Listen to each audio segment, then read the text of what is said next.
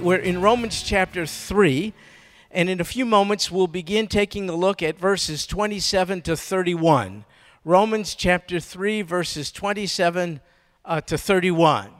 And while you're turning there, let me just mention to you that you and I have this predisposition to be arrogant and boastful about our good deeds. We tend to deny our flaws and our bad deeds. We tend to resist confessing our sin, but we like to promote our accomplishments, our integrity, our merits, and our good works. And religious people are particularly prone to this kind of boastfulness. If you're a member of a particular religious group, particularly one that has standards and rules and ceremonies and rituals that distinguish your religious group from another, you will have a proneness to boast about your membership in that religious group, almost to the extent that you make that the basis of your right standing with God. So you start laying claim to your denomination or your religion or something like that as the basis of your salvation, and that gives you a reason to boast. But if you were saved, if you really believed it, through no merit of your own, but entirely by the grace of God, you couldn't boast about your own merits and accomplishments and achievements. You would have to proclaim with enthusiasm the merits of the God who saved you. Now, this is a problem, folks. I notice this even amongst well-known Hollywood people, some of whom are living outlandish lives. Several partners of every variety publicly displayed before us without a bit of shame, and yet some of those same people are at the forefront of humanitarian efforts to change the world, environmentalism, to go green. They voted a couple, I saw this on TV the other day, the most green couple in the world today, the most environmentally conscious. They've got compost and the right light bulbs and all this kind of stuff. Well, this is the couple I happen to know. Serial marriages, many relationships, divorces and affairs and this and that and same gender and this, but they got the right light bulbs. It's interesting to me because there's such a moral inconsistency there. What's it about? I think we have the same tendency they do, in my opinion, knowing in our conscience that we are askance from the will of God. We just know this. He implanted his sense of rightness and wrongness in our lives. When we violate it, we know this, even without a preacher. And so as to make up for it, we choose some cause, some philanthropic endeavor, so as to parade that before ourselves and the world and even God, so as to say, I don't have a sin problem. I don't need a savior. Look at this. I'm able to save myself through my own virtue and goodness and merit and humanitarian efforts. Well, Paul knows about all this. And so he addresses the issue, the one that I've just introduced to you, head on, and you'll see it. Here it goes. It's Romans chapter 3, verse 27. He opens with this question: where then is boasting? In this case, he's talking to my peeps. He's talking to Jewish religious people at the time. He's talking to Jews who took pride in the fact that they were recipients of the law of Moses. They dressed differently, they spoke differently, they ate different foods, all they said in compliance with the law of Moses. They boasted of the fact that being recipients of the law of Moses and seeking to live by it is what got them points with God. They were not looking for a savior. There's no need for a savior. They don't need to be saved from anything. Look, they're living by the law of Moses. Paul, himself a Jew, said to them, where then is boasting? He answers his own question. It is excluded. And then he explains by what kind of law, meaning by what kind of principle or system or approach. Is it a law of works? Do works exclude boasting? No. Our human works actually accentuate our tendency to boast. He said no. Boasting is excluded by a law of faith. Folks, if we are redeemed, not by what we do, but by what Jesus has done, you can't boast about what you've done. You have to boast in the cross of the Lord Jesus Christ. Let me offer this illustration to highlight this. It's not mine. It was offered by a man named Clarence Bentz. Here's what he said. Imagine a person who, through carelessness or perhaps even daredevil stupidity, decided to paddle a canoe down the Niagara River. Suddenly, the boater senses impending disaster as the roar of the Horseshoe Falls signals what lies ahead. Too late. The boater begins paddling frantically for shore, but the current draws him closer and closer to destruction. Then, overhead, a voice calls down from a circling helicopter, "Do you want to be rescued?" At first, the boater, filled with pride, replies, "I think I can make it myself." Foolish thought. The canoeist quickly realizes that nothing he can do will prevent certain death. Again, the voice from above, "Do you want me to rescue you?" The response this time is a desperate "yes." "Then cling to the rope, I toss you," comes the instruction.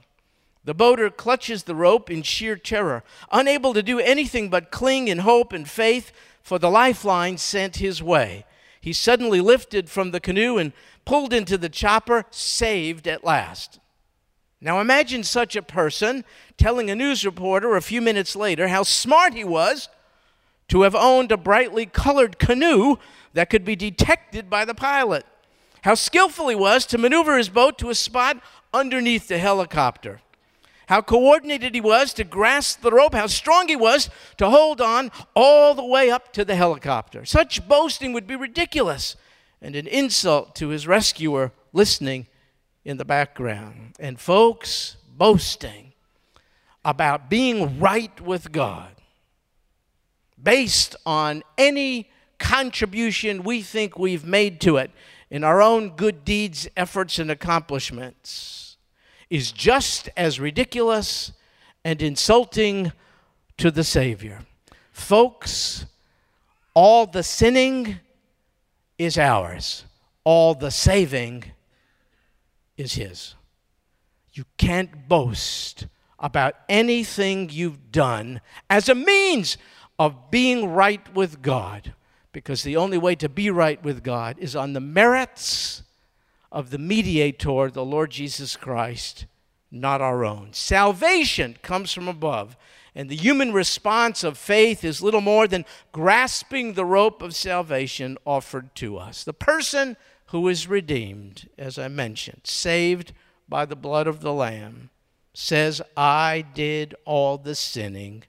Jesus, my Savior, did all the saving." So why does Paul even bring this up at this point in Romans? Because he is a student not only of the Word of God, but also of human nature, and he knows this is our human nature. We are prone to want to take credit for our rightness with God in whole or in part. But the text says, no, boasting is excluded. There's no room for it.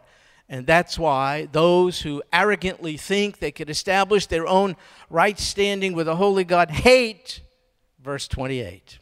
It says, "We maintain that a man is justified by faith apart from the works of the law."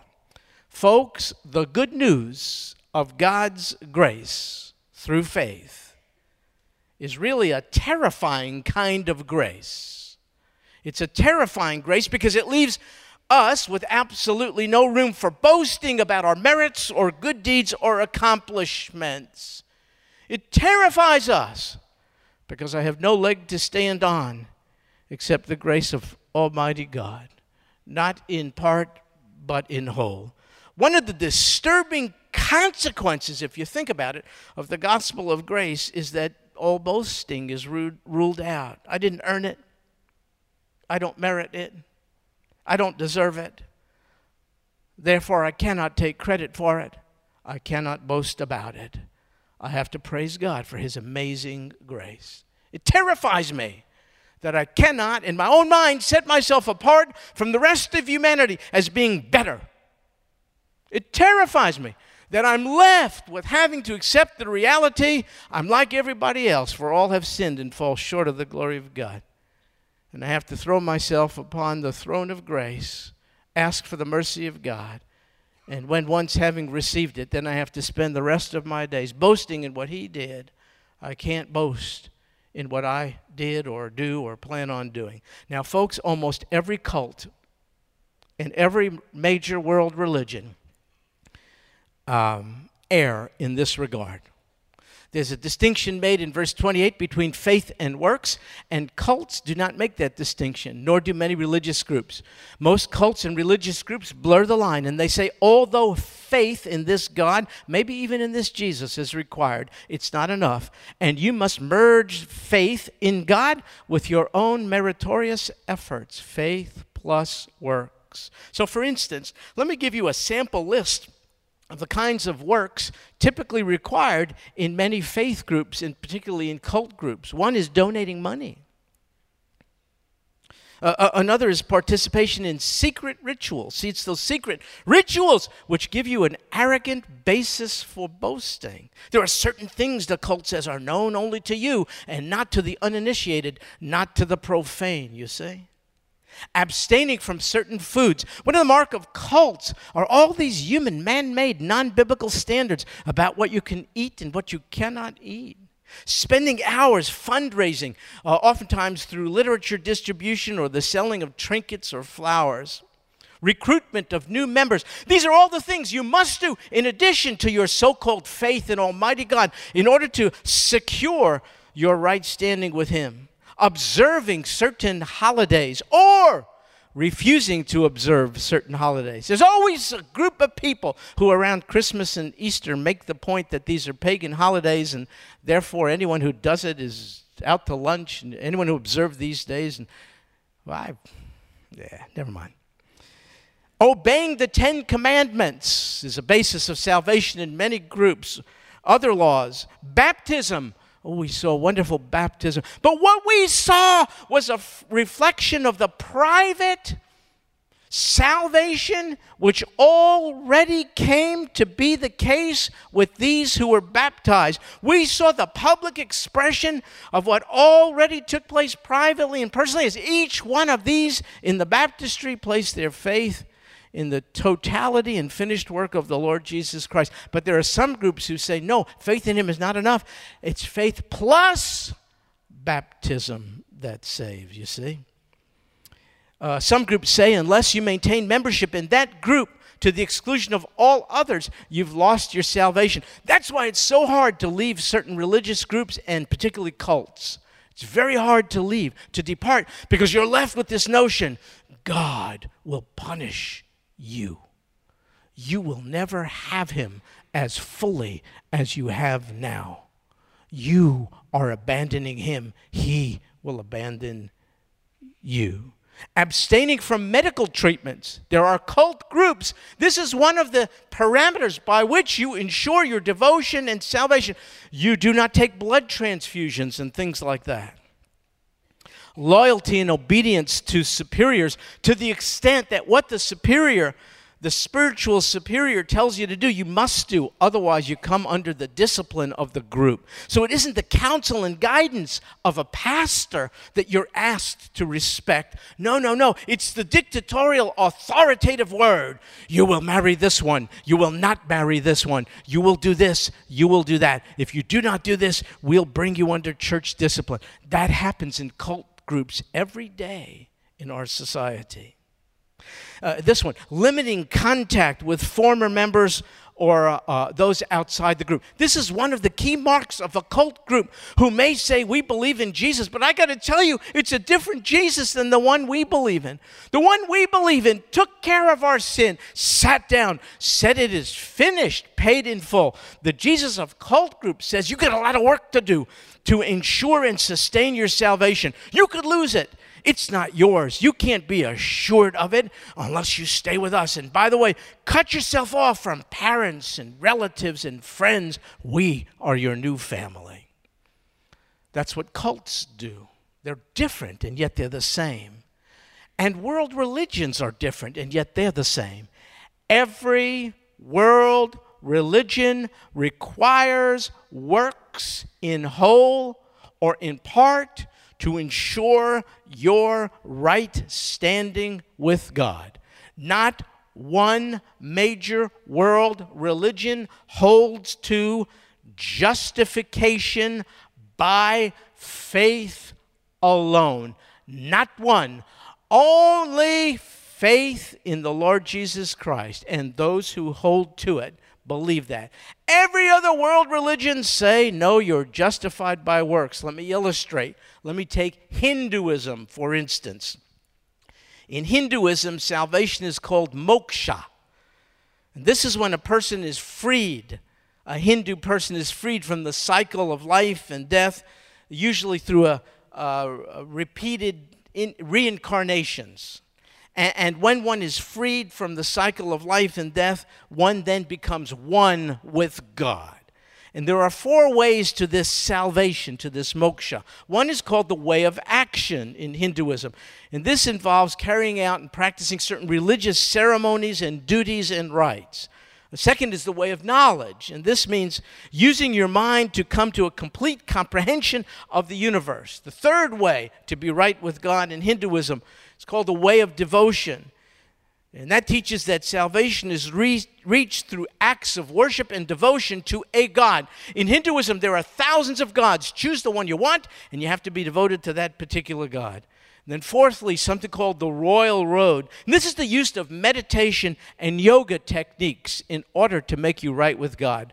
By the way, this is a topic for another day when I want to irritate folks. But have you heard this expression, Christian yoga? To me, that's an oxymoron.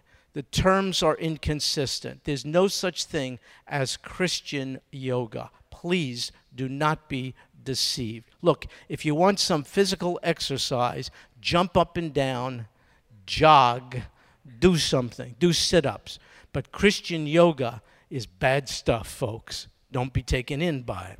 Okay, so each of these 4 ways to be right with God in Hinduism, you could see, requires that a person do lots of stuff. Salvation for a Hindu is a matter of works and effort, stick-to-itiveness, perseverance, human virtue, and mind power. What about Buddhism? In Buddhism, salvation is reaching a state called nirvana. It's a state of blissful, transcendental oneness with the universe. It's actually in Buddhism called the spiritual state of nothingness. Nothingness is nirvana, when you're just freed of everything of substance and you just blend in with the transcendent universe. That's salvation in Buddhism. And to reach nirvana, you have to follow what's called the Noble Eightfold Path. This is sad. Do you know how many millions of people, Hindus and Buddhists, labor under the misconception that you have to do all this stuff to be right with God?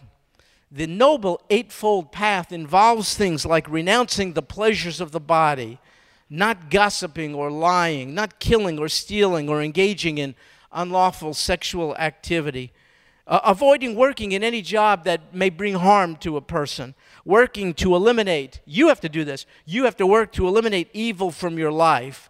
You have to develop self-awareness so that you can be free of selfishness. You have to train your mind to focus on a single object so as to develop a calm mind. These are some of the things you do as part of the Noble Eightfold Path. Do you notice? It all requires human effort. You have to save yourself. And when you succeed, then you see you can boast in the fact that you are your own savior. Islam, same thing.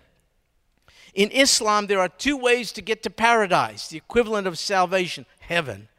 The first is this: your good deeds are going to be weighed in Islam. Your good deeds are going to be weighed against your bad deeds.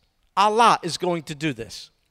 If, in the end, you have done, from Allah's reckoning, enough good deeds to outweigh your bad deeds, you will eventually get to paradise after spending some time in the burning fires of hell. After a certain period of time, Allah will deliver those who have done a sufficient number of good deeds. He will deliver them from hell, leaving behind in hell those who have not done a sufficient number of good deeds. The second way to be saved in Islam is easy. All you got to do is die as a martyr. In Islam, if you die as a martyr, then you go directly to paradise. Sad! Millions, Muslim, devout, passionate, devoted Muslim people labor under the misconception that salvation is a matter of works, left to chance, according to the whim of Allah. You cannot have the certainty of eternal salvation based upon the merits of Christ Jesus. You know what's so terrible about being justified? Excuse me, trying to be justified by works. You can't know for sure whether you made it until the end, when your deity evaluates your works. So you're in a constant state of spiritual stress and pressure because you never know what your standing is with your deity. The beauty of being justified by faith through the death, burial, and resurrection of the Lord Jesus is you can know with certainty the moment you accept him that you are right with God now and forevermore. I've said this before. Would you think I'm arrogant if I tell you I'm absolutely certain as I stand here now? I'm so okay with God that should I die tonight, I'm going to be with him forever. I'm not boasting. I don't deserve it. I didn't earn it. I don't merit it. Nothing like that. Jesus paid it all. All to him I owe. Sin had left its crimson stain. He washed it white as snow. I'm justified by faith. There's no uncertainty about what the future holds. I'm not waiting for him to measure in the balance my good deeds as over against my bad deeds. I'm a sinner who has fallen short of his grace, and the Lord Jesus provided the absolute marvelous solution for my sin problem. He took it all on him. He was crucified on my behalf, and he cast all my sins behind his back, never to retrieve them again. I boast in the cross of the Lord Jesus Christ. So do you, if you're a Christian. But can't we contribute to our salvation even in just a small way? No.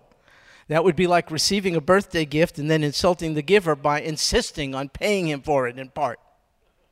If you insist on paying for the gift, even in part, it ceases, doesn't it, to be a gift. Only when it is totally provided by the giver is the gift a gift. And when the gift is entirely provided by the giver, all boasting is excluded. Salvation is that gift. All boasting is excluded. But what about James chapter 2, verse 24? Are you familiar with this one? You see that a man is justified by works and not by faith alone. And so people will say, wait a minute, what Paul said in Romans is contrary to what James said there in James 2:24. No, those are people who don't know what they're talking about. Paul and James are addressing two entirely different issues. Both of them agree that we are justified by faith alone in the meritorious work of the Lord Jesus Christ. However, what James is saying is that you cannot show you are saved without a changed lifestyle and different deeds. Paul and James are saying you are saved by faith, not by works. But James is saying, unless you see evidence of salvation in that you are living differently, you may not be saved. Then verse 29, is God the God of the Jews only? That would be cool. I don't have a very objective opinion on that one. Is he not the God of the Gentiles also? Oh, man, Paul answered, yes, of Gentiles also. He might not have read it quite like that. Yeah, now Paul's making a point here. Listen to this. If the Jewish people, if people are saved by the works of the law, by religious standards and creeds and ceremonies, all this kind of stuff, if the Jews are saved by the works of the law, then only the Jews can be saved, because only the Jews were given the law of Moses. You see what Paul's argument is? That would make God the God only of the Jews. But even the most boastful religious Jew would not accept that. Even that person would say to Paul, no, no, no, he's the God of all people. That's right. Therefore, both Jews and Gentiles are saved in exactly the same way by faith. And there it is in verse 30. Since indeed God, who will justify the circumcised, that's Jews, by faith, and the uncircumcised, that's Jews, through faith is one. The God who justifies Jews and Gentiles is one. You know what Paul, the one-time rabbi, is doing? He's speaking the language of the Jews.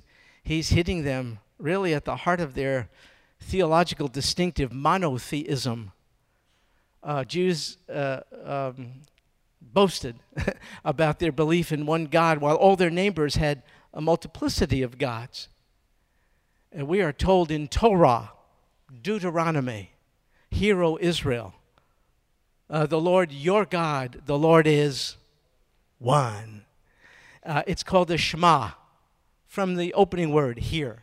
Shema means listen up, listen. And we say it all the time, Shema Yisrael, Adonai Eloheinu, Adonai Echad, the last word, one. Hear, O Israel, Shema Yisrael, the Lord our God, the Lord is one.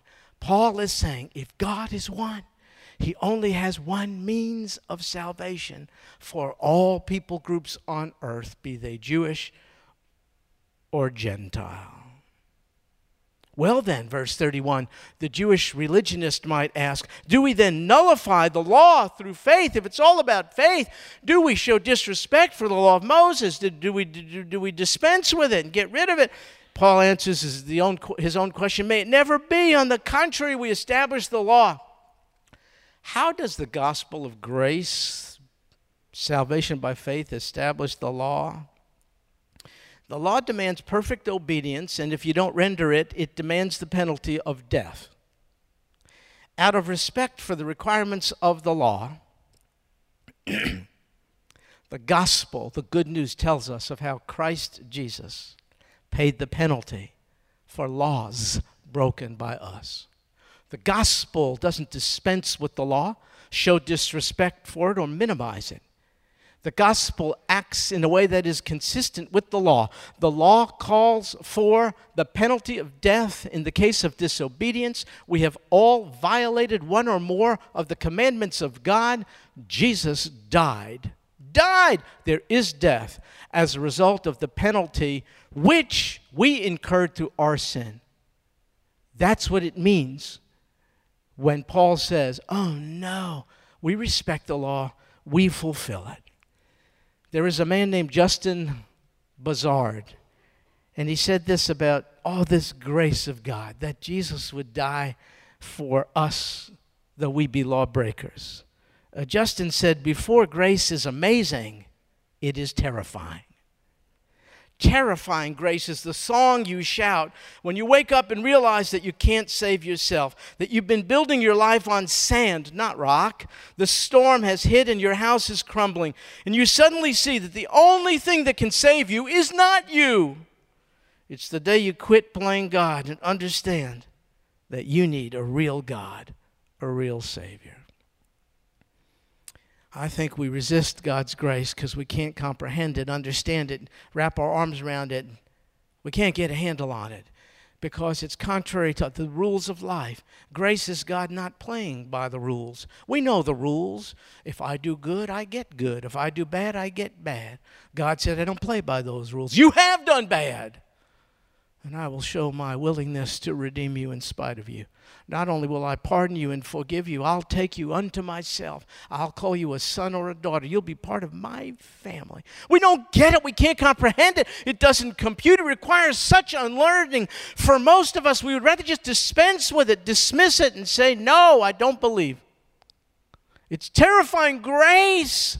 It removes any possibility of meritorious service or behavior on my part, to which I can claim to be the basis of my rightness with God. I cannot do that. I can't pat myself on the back. I can't go to an award ceremony and have you present me with an award and think that's from God. I can't do that. It's terrifying grace before it's amazing grace. It is amazingly terrifying grace. But that it is so overwhelming and incomprehensible and unfathomable is no reason for all of us not to believe it, accept it, and say thank you to the God of all grace for the rest of our life and on into eternity. Thank you, God, for saving my soul. Thank you, God, for making me whole. Thank you, God, for giving to me thy great salvation. This is terrifying. It is so rich and free. Have you accepted the freeness of the good news which says, in spite of your sin nature, you can be right with God, pardoned, forgiven, a son or a daughter with access to the throne of grace on into eternity? Have you done that? Lord Jesus, why not everyone here tonight? Why not one single exception to the rule? Oh God, grace is you not playing by the rules. It's not tit for tat. It's an anyway response from you. It's you've done this and you've done that and you violated this and broken that. But I am willing to have you, forgive you, love you anyway. That is amazing grace. Oh God in heaven, let it not be wasted on anyone here tonight. This we pray in Jesus' name. Amen.